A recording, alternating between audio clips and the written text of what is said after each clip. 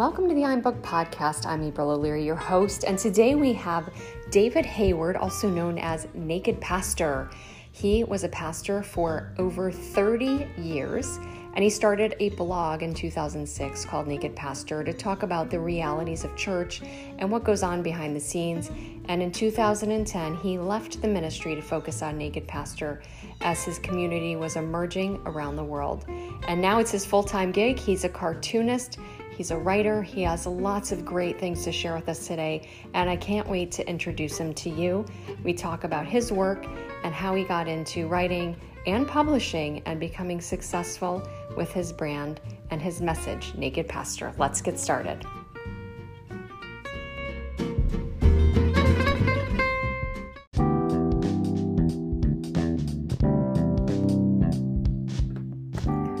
Wait. Before we go into this episode, I want you to hop on over to o'learypublishing.com because we have a brand new website and a brand new author adventure for you. On the homepage, you can customize your author map. Each step of the way, you'll be guided with a short video instruction from me. It's totally free, and you can see what it would look like for you to get started writing your book today. And at the very end, you'll get a customized email with a special surprise, and I cannot tell you what it is. Plus, you will get a video thank you from me as well and a chance to schedule a publishing consultation. So I look forward to chatting with you, to seeing how you map your author adventure at o'learypublishing.com. Go do it. I dare you.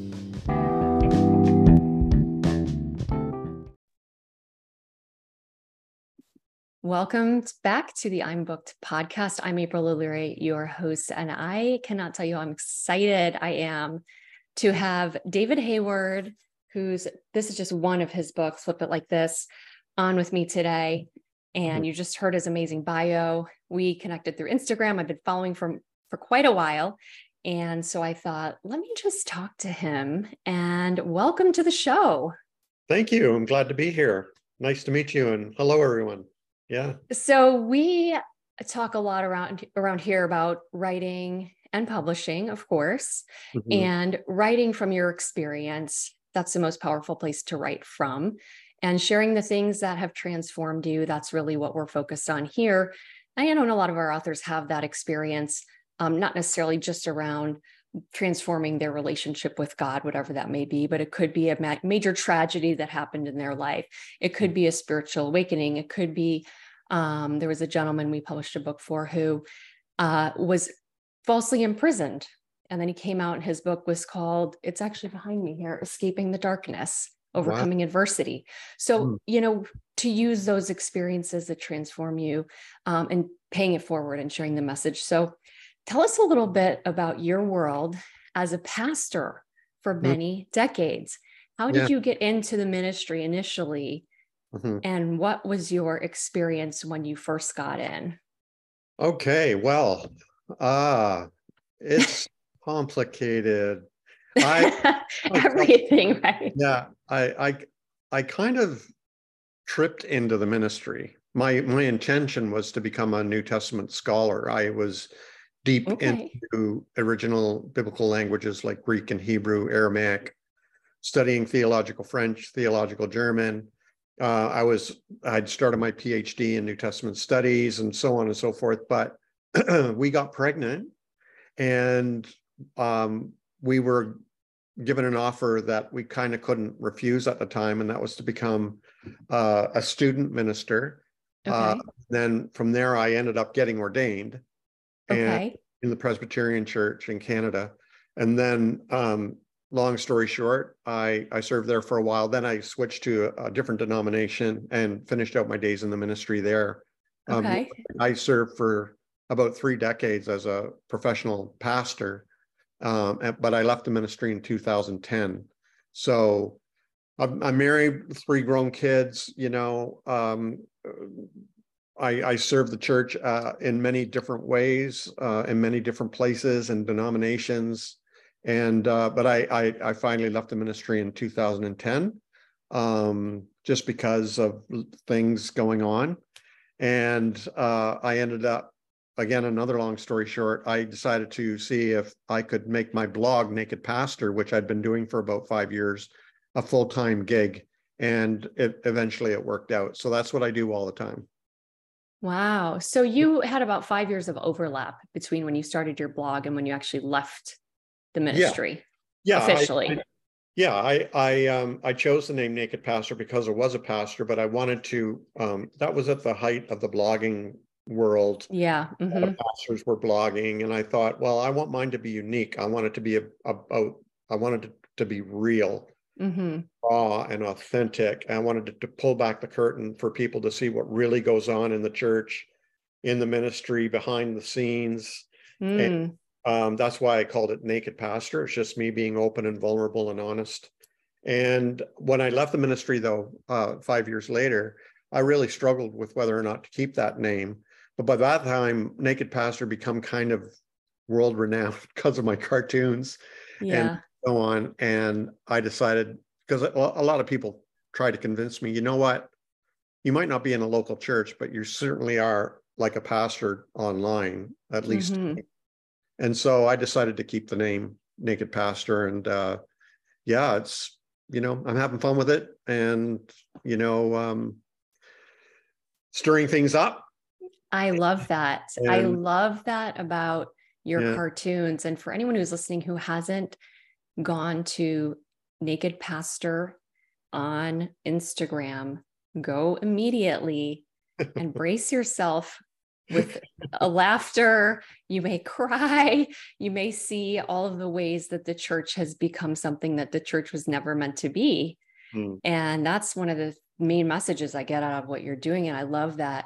I think humor disarms people. Yeah. It helps us see the insanity of what is maybe the off the beaten path way that Christianity has fallen into a lot of very toxic political ideology, a lot of hate, a lot of division, and to try to throw theology at theology, doesn't really necessarily work. I was raised in this kind of Christianity, the really fundamental Christianity, going to church 3 times a week as a kid. Is Sunday that all? morning. Yeah, that's all. That's all. It was just Sunday morning, Sunday night, and Wednesday night. Memorizing the Bible. I could still quote chapter and verse, but I was marching for pro-life at age 10, right before I knew babies, how they were born. But I knew I didn't want to kill babies. I knew that being gay was not right. That was absolutely against God's plan. And that the earth was created in 10,000 years. It's only been around for 10,000 years. Dinosaurs aren't real, that kind of thing. And be afraid the rapture is going to happen. So if I couldn't find my mom around the house, I thought the rapture happened and I was left, which is pretty scary. Yeah. So for you, when you started this blog and you said you were going to show people behind the scenes what it was like to be in a church, what did you talk about? I have been around churches, and behind the scenes is a little scary. Well, that's what I talked about. That's one thing that's April. I've had terrible experiences at church. Let me just tell you. Well, I have too. As a pastor and as a member, like I said, I just endeavor to be honest, because people mistake my critique of the church and Christianity and whatever as hatred and wishing to ban it from the earth. But that's not true. Like, I value the church. I value healthy communities. But my only beef is, can we please do it in a healthy manner? That's all I'm asking. So when that's kind of a big ask, by the way. Yeah, it is a big ask. But I would ask the same thing of a married couple or a young family. Like, be a family, but please do it in a healthy manner. Like, don't raise damaged, adults.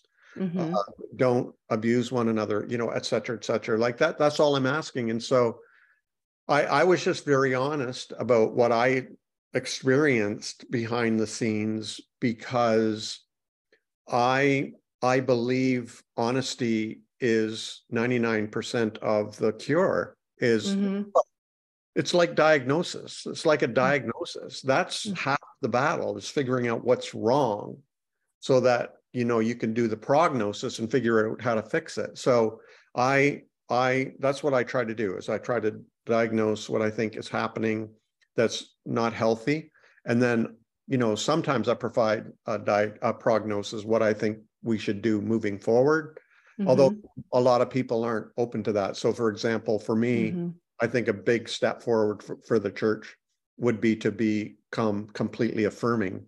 And of course, a lot of the church, that's exactly where it digs in its heels, unfortunately. I'll tell you, actually, I'll give you a little bit of a reveal. So during COVID, before I started O'Leary Publishing, which was like at the end of 2018, we were working on our first couple of books. I'd already done some books myself, for my own business. I was a life coach prior. And so we were managing a local church's social media blog. The pastor at the time was video recording, just with like a webcam, not a webcam, like a camcorder. So I taught him how to upload the video to Google Drive. So I wasn't like attending the church. They were just a client. So then when COVID came, I got asked to come in to help with live stream.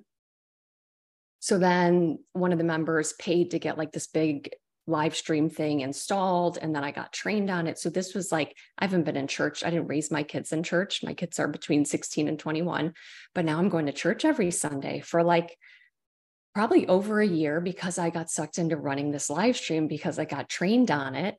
Right. And now I'm like, oh my gosh, like I'm sitting behind in this little live stream booth, listening to the pastor give a sermon. And I remember the thought coming to me where Peter says, help me in my unbelief. And I kept thinking to myself, help me in my unbelief. I just think I need to believe this here, but I didn't believe what was being said. And then my oldest daughter came out a few years back. And I remember point blank asking the pastor, what if my daughter and her girlfriend wanted to get married? Would you be able to marry them? And he said, unfortunately, we don't, it's not my authority to do it. Right. Something like that. And I knew at that moment, I'm like, I can't, even as a client, even though I'm here doing a job, being paid for a job, I can't be around people who can't support love in whatever form it takes. So I did, I left. And there were some other crazy toxic things going on behind the scenes that were just, you're like, people are worse in a church sometimes than in the regular business world. So I agree with you that hurdle to becoming affirming, I just don't understand what the big challenge is, although it's people's interpretation of the scripture. Yeah. And so where do you say that they've misinterpreted, where people that are so stuck in that mindset would be able to break free and see that their legality around that is wrong? Yeah, I think, in my opinion, as things progress, and I do feel that there's progress, although sometimes it doesn't feel like it or look like it, and especially in certain regions or states or whatever. I believe conservatism is a reaction to progress. So let's imagine progress like the gas pedal, and conservatism is the brake. The harder we press on the gas pedal, the harder they brake. And so that's why I think we're seeing this sort of a reactionary, incendiary reaction to progress around the world. What we're seeing as things progress, and maybe like Canada, for example, pretty much conversion therapy is now illegal, and other countries the same, and same-sex marriages are being allowed, and recognition of trans people, and etc. You're going to see more and more reactionary responses to that. That's what I think is happening. So and it's not necessarily even related to scripture, in my opinion. Everybody interprets scripture the way they want to, so it doesn't you can argue night and day over what a meaning of a verse is. It doesn't matter. It's how the person's going to interpret it or believe it. So and that's why I think we're seeing this sort of reactionary response, and sort of preying on people's fears and suspicions. and Mm-hmm. biases and prejudices, Mm-hmm. Yeah. Fortunate. It's yeah, it's interesting. And this is where I'm curious to go in your Hmm. transformation of your life and how it happened. Right. But the way I look back now and see the type of Christianity I was raised with, I'm not sure if you're familiar with Carol Dweck. Have you heard of that book, Mindset?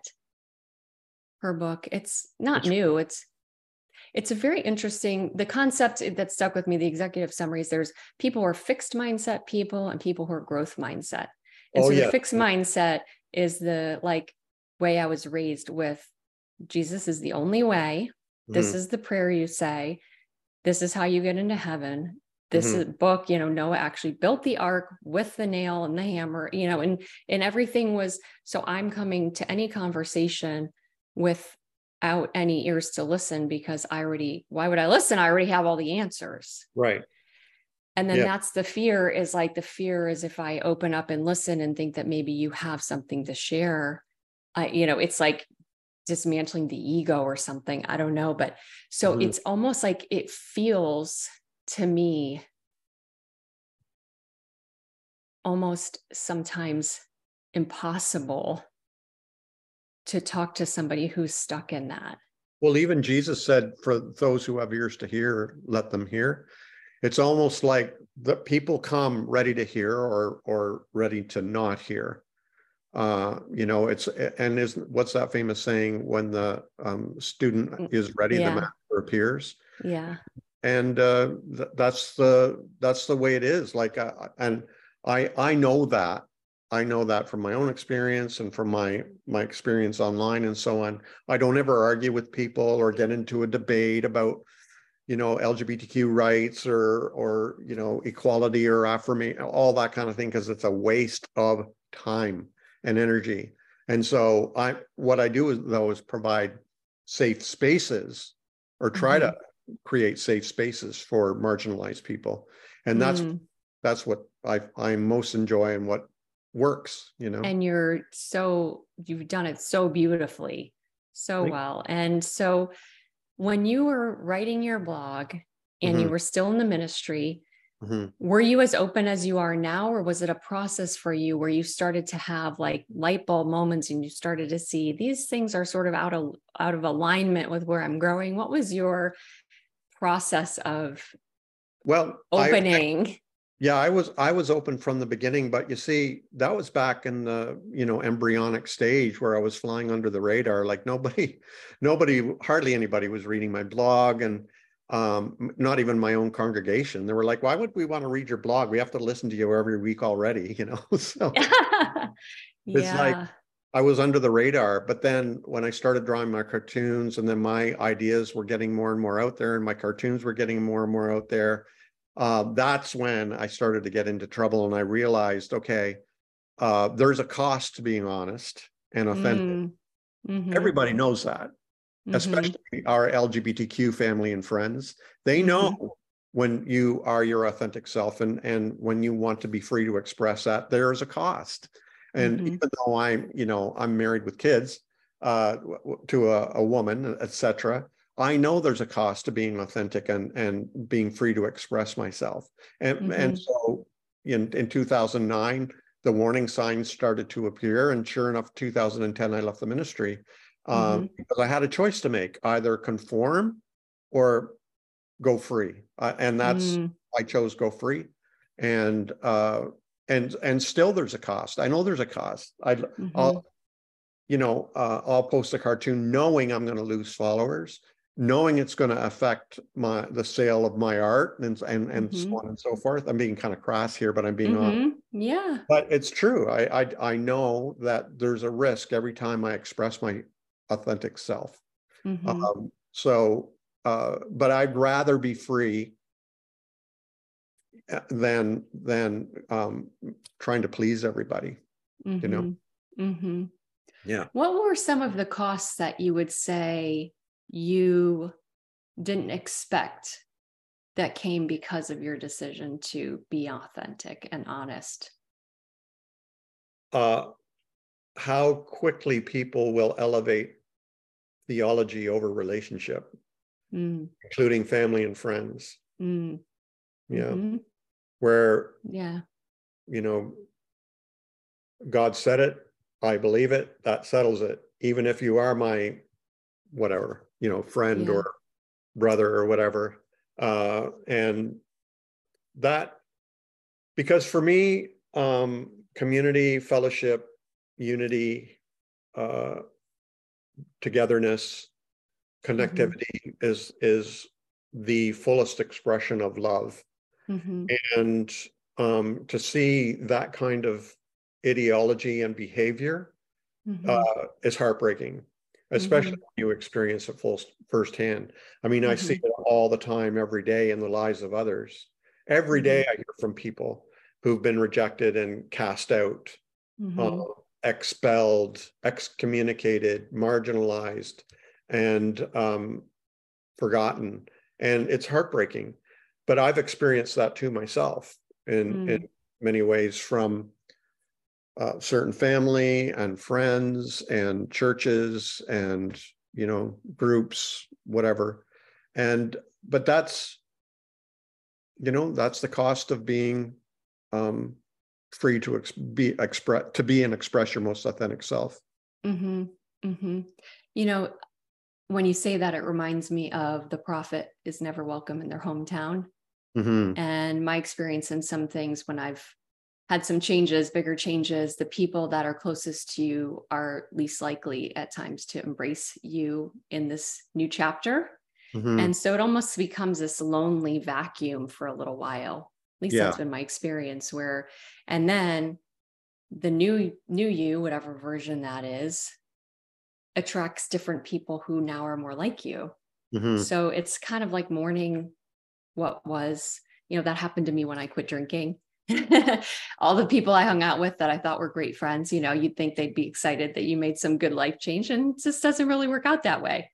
But I've attracted a lot of new, great, authentic people that also don't drink, who would have never wanted to hang out with me before. So, hey, you know, so for you, as you were doing your cartoons and your blog, how did you make the bridge into publishing? What was that journey like for you? Well, if any of your listeners are writers, I have some great advice. So most of my books are actually compilations of blog posts. So, which, like, I actually had somebody say to me, I've had a few people say this to me, well, you didn't really write a book, you just put together blog posts. I'm like, well, excuse me, I wrote the blog posts. I wrote them every day. That's how authors work. Right. And so basically that's what I recommend to writers, is just write every day. I started cartooning in 2006. I just thought I'd give it a shot, see if it would work. Because I was an artist already and I really love a good cartoon. And I thought, why don't I try cartooning, see what happens? And I challenged myself to draw a cartoon every day until I ran out of ideas. I thought I would last a couple of weeks. But here I am 18 years later, still drawing cartoons every day. And that gives me the arsenal to collect some of my best of cartoons, which you just held up the book a moment ago, Flip It Like This, which is a compilation of my best of cartoons over the years. And I had to distill that down from 4,500 cartoons to about 130 cartoons. So that was hard work. But there's so many good. I mean, every one is a good one. I mean, and here I'm like, how did you decide what to not put? Yeah, exactly. It was a challenge, but I had an editor helping me out. So that's how I've written other books too that aren't just pictures. And they're from, like, for example, I wrote a book called Without a Vision, My People Prosper, and that's basically about the danger of visionary thinking in the church and how it can control community. But that was just a collection of a bunch of blog posts, you know, heavily edited and manipulated, but that's how I came up with that book. Questions Are the Answer, even though it's like a memoir, that was also I talk a lot about questioning. A lot of my cartoons are about questioning and the validity of it, the necessity of it. And that's how I came up with that book. So it's, to the writers out there, just write, even if it's a paragraph every day, and you'll be surprised. It won't be long, you'll have a book. That is true. That is true. And I just gave a talk last night to a local ladies networking group about 7 simple steps to writing a book. Yeah. And one of the things is, you don't wait till you're inspired. It's like working out and saying, I'm going to wait until I really feel like I want to go on a run. It's like, it's never going to happen. You have to just put your gym shoes on, go out the door, set your timer, set your watch to go off, and just make it a habit. Yeah. So when you were about to do, your first book, because a lot of our authors are confused at times about traditional publishing and independent publishing versus just do it all yourself. Were you working with an agent? Did you write a book proposal? Did you have a publisher pitch you about an idea? How did that work for you for your very first book? So I have 10 books out at this time, and 2 of them are published with a publisher, and the rest are self-published. And I'm working on another book now. Actually, it's a children's book, and it's the scariest project I've ever taken on. But they all approached me. But that's after I've been, I had about 5 or 6 books out already. Right. My own, and I have quite a following on Instagram, for example. That always helps. So, but my first book was just me self-publishing. And so what I tell people now who are interested in writing a book or discouraged, they're writing a book and very discouraged. I'm like, and they're kind of wishing, I wish I have a publisher. I want to clarify something. In both cases, whether you're self-publishing or getting your book published by an imprint, these days, most publishers, if not all, depend on you for the marketing. Yeah, so having a following and so on is really important, and you'll have to work just as hard to market a published book as you would a self-published book. That's been my experience. And so basically a few things are the same. Is you have to write your book, you try to meet a deadline, you work on your design, you run it through an editor. Even if you're self-publishing, find an editor, and then you publish your book, and then you start marketing your book and hopefully see some income trickle in. The difference with a publisher, though, is you ought to get an advance, and that's nice. And then, if your book does well, you might see royalties down the road. But that, again, that kind of looks like self-publishing when you're getting royalties down the road. But that advance is one difference that a publisher provides that self-publishing doesn't. Yeah. And, the interesting thing, and I love that you said that marketing is up to you. I tell a funny story that when I was writing my very first book back in 2012, I didn't know anything about publishing. And at the time, I thought my book would be perfect for Hay House. Are you familiar with Hay House? Yeah. Yeah. So I went to a writer's workshop they had up in Tampa that was put on by Reed Tracy, their CEO, and Wayne Dyer was there, and Cheryl Richardson, who was one of their most popular female authors at the time. And I had my manuscript in my bag, and I thought I was going to hand it off to them. And the whole thing at the end of this whole writer's workshop, it came down to build your platform. Like you said, it's a traditional publisher is interested in how are you going to sell your book? Like you said, the marketing. And if you only have 50 followers on Instagram, they're like, there's no way this guy's going to be able to sell a book, right? So where authors spend their time marketing, or how they can attract a traditional publisher versus independent publishing. We sort of fall in the middle. We help people who don't necessarily have the skills or want to do the whole project themselves. We help them do that. But we don't work with literary agents, and we don't acquire, large Instagram. We do have actually a pretty significant Instagram influencer right now that we're publishing in early August. But that's because she wants the independence of being able to monetize her own audience, which she's worked very hard to build. So, and I've no doubt she will, but it's just, publishing is a very interesting journey. And I love that you've done both. You've done self and you've done some traditional. Do you prefer one over the other? How would you say your experience was? And you said you're working on a children's book. Are you doing that independently, or are you doing that with a publisher? A children's book publisher reached out to me, and I'm very honored, because Naked Pastor is kind of an edgy presence, but funny and affirming and loving and gentle. I think they saw that and want that in a book. So it's going to be about a rainbow sheep. So I'm really excited about that. Oh, I love your rainbow sheep. Yeah, I do too. A lot of people do. So that's why they approached me and asked if I could do a rainbow sheep children's picture book. So I'm not only the writer, but I'm the illustrator. So that's awesome. Do you have a title yet? Are you allowed to say? Do you have a title yet? Are you allowed to say? I don't have a title yet, but I am the story's coming together. Okay. We're gonna have to wait for that though. Okay. I can't wait. That sounds amazing. It'll be rainbow.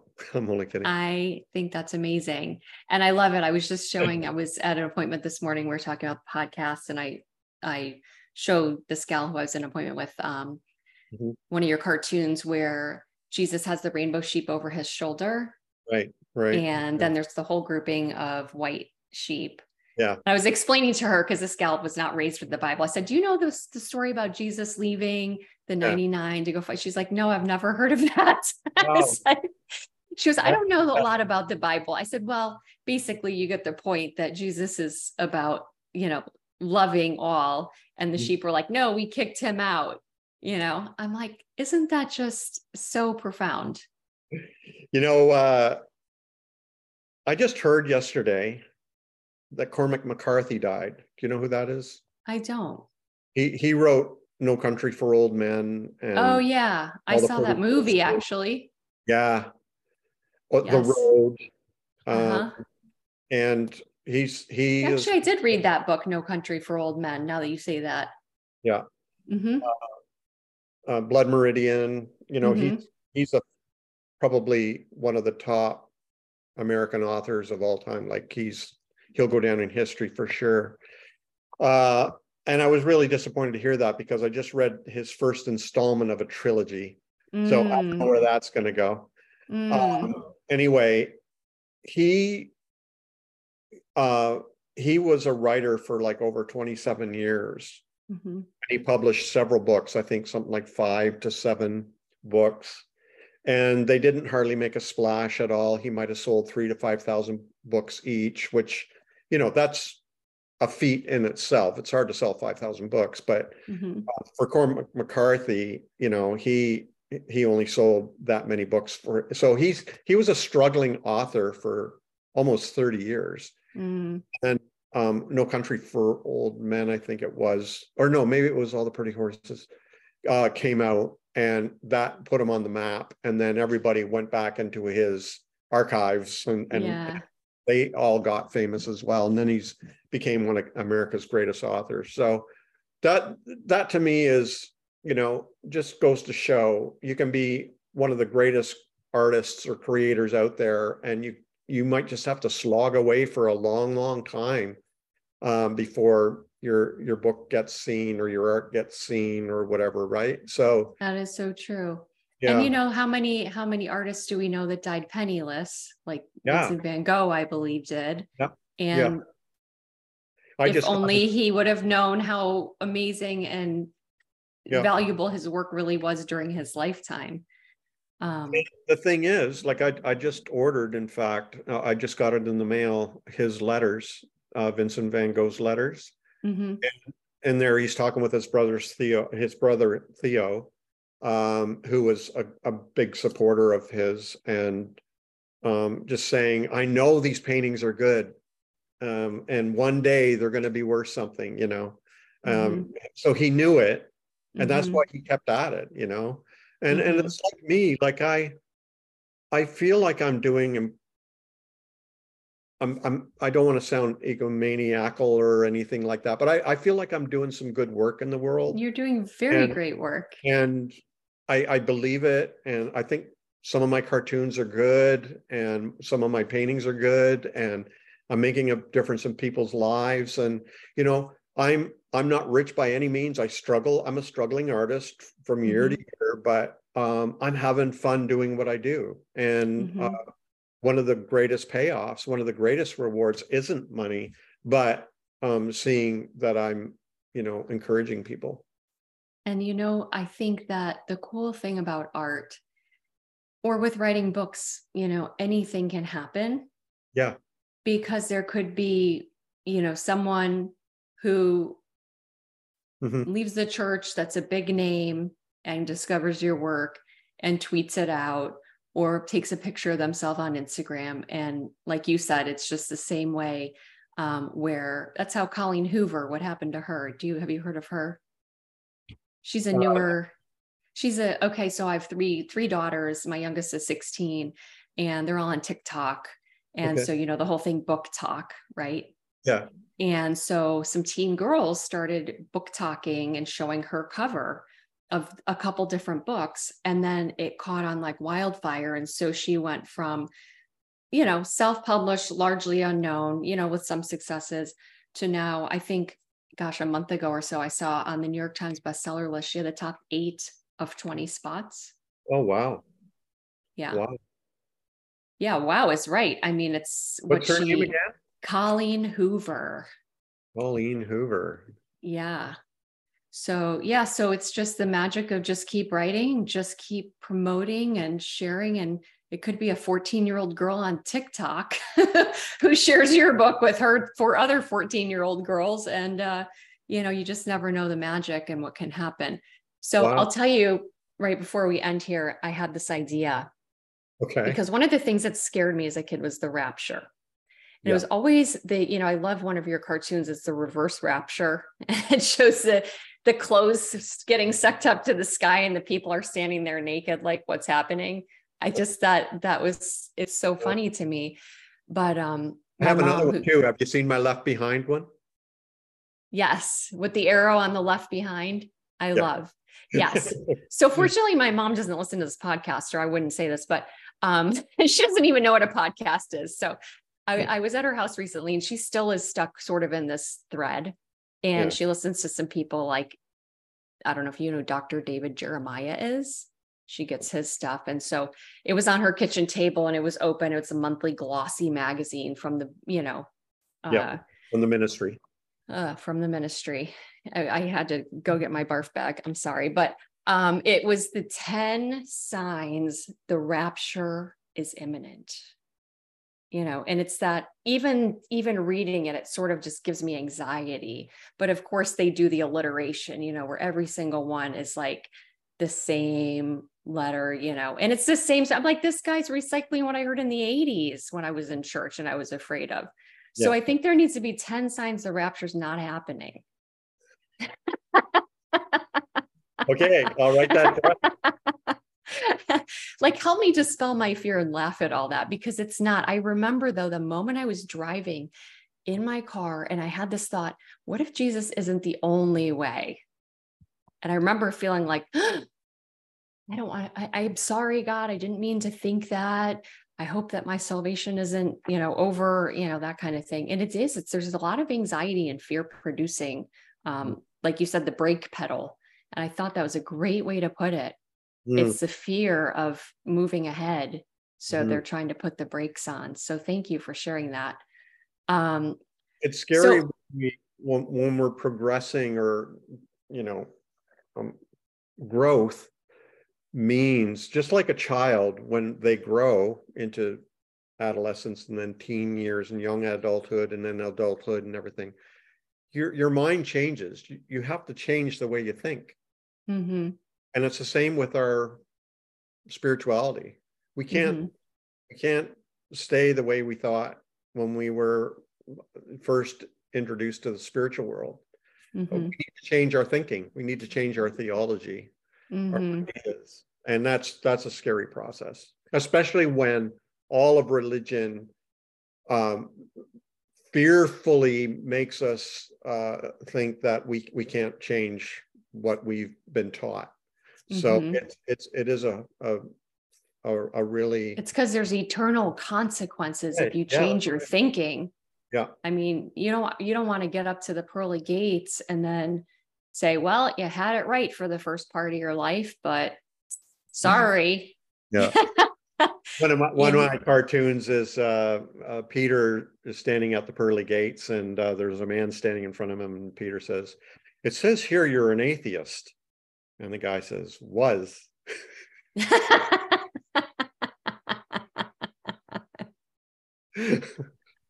I don't know if he changed his mind in time or not, so we'll see. Oh my gosh, that's funny. I love it. It's such a, what do they say, tangled web we weave or something like that. Yeah. All of this stuff. And I feel like as a parent, and you said you have kids, adult children now, because my husband, I mentioned, was Catholic and I was Protestant, and we really didn't agree on where to raise them. And so we didn't do anything. And now I look back at that was the biggest blessing. I feel like I gave them the gift of no spiritual chains. Yeah, that's great, but here's the thing. Our kids were raised in the church. They're all PKs, preachers' kids, pastors' kids. And there's missionary kids, and there's all kids, atheists, who were raised in atheist homes who decide to become believers. And there's like we all figure it out. And so that's what I'm about. I'm trying to say, hey, listen, you have the right to be spiritually independent. Take the wheel of your life now, and go where you want to go. Be who you want to be. Make your decisions. Be autonomous. Be self-determining. That's your right and your responsibility and your reward for being a human being and for being an adult. You get to decide how to be spiritual. And so that's what I try to hammer home. I love it. And I think also it seems to me that what you hammer home is take the driver's seat, but don't hurt other people in the process, because spirituality is not about you're better than someone else, or someone else has to change, or I need to get them to change, or any of that. Exactly. That's missing the boat. Yeah. Yeah. Loving all. And wouldn't that be the easiest way to be? Love is the highest energy vibrational level, apparently, according to energy testing. So why would we not focus on that? I don't know. I know it's seems simple, right? It's simple, but there's people who can't understand what love is. Love is like, well, even Jesus said, justice falls like rain on everyone, and like sun, it falls on everyone. And I don't know if they knew about gravity back then, but gravity pulls in everyone. It's indiscriminate. Love is indiscriminate. And because it includes everyone. And it's the people who try to divide and separate and center themselves and exclude others who are actually excluding themselves, because they're not participating in what I feel is a universal energy or process or reality, actually. And that is that love is what binds us all together. That's the clue. And it's not agreement or compatibility or anything like that. It's love. And when you see, if people understood that about love, then that would take away all the, I think, the toxicity of ideology and division and war and greed and all those things, right? And it would make the world a better place. I really do think that. Call me naive. No, I think I'll vote for you. Can you run for president? Canadian? So What was that? I'm Canadian. Oh my goodness. I knew I heard the accent. I was thinking maybe Minnesotan. No, I'm Still Canadian. you got the O. Yeah. So you're in summer. Are you in summer now, or is it still Yes, cool for we're in you? summer. No, it's beautiful right now. Okay. For about a week. No, I'm only kidding. Yeah, We have yeah. a we have a beautiful we're on the river. Oh yeah, look at that. And nice green grass, the soft green grass. Yeah. So nice. Beautiful. I don't know why I didn't know you were in Canada. I guess I didn't look you up on the map. But well, I A lot of appreciate you people so assume I'm much. American. Yeah. What Well, was my that? wife is American, and Oh, okay. we met in Springfield, Missouri at a Pentecostal Bible college. And although she's Canadian now, dual actually. And so all our kids are dual because they have a Canadian father and an American mother. So we have two boys who live in the States right now, and our daughter lives near here. Gosh, you dropped the Pentecostal bomb at the end of the interview. I migrated into the Pentecostal church in college, and I was going to be a missionary, and I Which did. which Huh? which college? Well, I was going to be a missionary, and I had dropped out of regular college. I'd met a guy, and who's not my husband. My husband now is not that person. And I was going to go to the Jerry Savelle Bible School. Do you know what Jerry Savelle is? He is like I don't even know if he's still around. I haven't looked him up in 20 years or more. In the same vein as like a Kenneth Copeland. Okay. Yeah. I know all about. Or Oral Roberts. Yeah. Been there, done that, got the Oh t-shirt. yeah. Oh, you got more than the t-shirt. Yeah. And You got the slain in the I've been slain in the spirit t-shirt. I've got so many stories. I just have so many stories. Yeah. Oh, the Pentecostal church, that's where Lisa and I met. She came from a Pentecostal church down in Alabama. Holiness.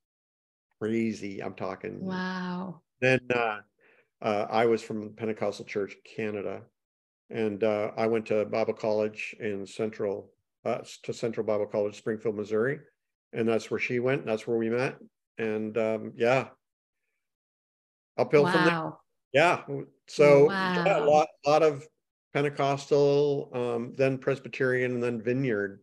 I don't know if you've heard of Vineyard. Oh yeah. So yeah, that's where I finished. Wow. Yeah, that's I mean, to go from Pentecostal to Presbyterian is a pretty big step. Yeah, but see, like I said, I was baptized Anglican, and then we moved around a lot. So we weren't devoted to any one denomination. We float around. So I never felt devoted to any one denomination or any loyalty to any one denomination. And so I went to where I felt most comfortable and where we were happiest. So, it was Pentecostal, maybe Baptist, then it was Presbyterian, and then Independent, then Vineyard, so yeah. Do you go anywhere now? No. I go to Bedside Tabernacle. Okay. I've seen some of your cartoons. That's perfect. Yeah. Pastor Pillow, and we sing Bringing in the Sheets. I love that. That's good. Yeah. Well, I've made friends with a few people at the Unitarian Universalist Church, which I do like. And I do find that interesting. It's different because it's more socially justice oriented, and they're not at all dogmatic about anything. A lot of atheists there actually, and agnostics and whatever. It's not really their main purpose. It's just like, yeah, freedom, respect, love for all. I like that. I can get behind that. Yeah, there was a Universalist church here, and we went there for a while, and then it ended up closing. But yeah, we enjoyed it there and met some cool people. Yeah. Sunday mornings now, I'm usually drawing my Sexy Sunday cartoon. I've seen them, which I think is so great. I love it. You know which one I love is the one, and I think you posted it recently, and the two girls are in bed. Yeah. And they say, should we go to church this morning? Just pretend we're friends again or something. Yeah. I was like, oh, that's so good. I see what I'm doing there is I'm going to post one every Sunday for like a couple of years, and then on a book of Sexy Sunday cartoons. So I love that. yeah. So good. Well, thank you so much for your time. I know we went way over a half an hour, but this has been so interesting. And you just have such a gift. I think that the way that you're delivering the message of love is beautiful. I think that the way you are disarming people and allowing them to think differently about their faith through cartoons is just a real gift. And it is a ministry. Thank you. And I'm glad that we connected. I'll continuing to follow you and share your posts with my friends and our community here at I'm Booked. And what would be the best way for people to follow you outside of Instagram for sure? And I'll put that in the show notes at Naked Pastor. But what else would you say? I'm Naked Pastor everywhere online. Okay. Make sure you Google Naked Pastor as one word. If you Google 2 words, you will see naked pastors. So, okay. Yeah, so just letting you know. But nakedpastor.com is my base camp. And then from there, you find Naked Pastor all over the internet, including YouTube. So, and I'm really good if you reach out to me for any reason, either through a direct message or an email or whatever, I'm really good at responding. I can attest to that. He is good at responding. I appreciate you responding to the request to be on the podcast. And thank you so much for your time. I feel like we have tons to talk about. So I would say there is a whole arena of topics that could be subjects for another podcast for sure. But I will keep following you and keep sharing what you're doing. And thank you for your time today to be on this. And thank you for all the work you're doing to make us a more unified world, because isn't that the point? Yes, and I'll look for those signs the rapture's not happening. Cartoons at some point in the future. So I could stop having anxiety that, maybe someday the horn's blowing and I'm not hearing it or something. Thank you so much. Take care. Bye.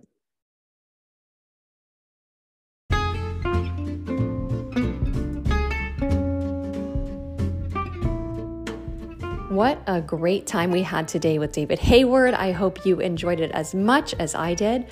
Be sure to support his work by purchasing his books, his art, and more. You can do that at nakedpastor.com.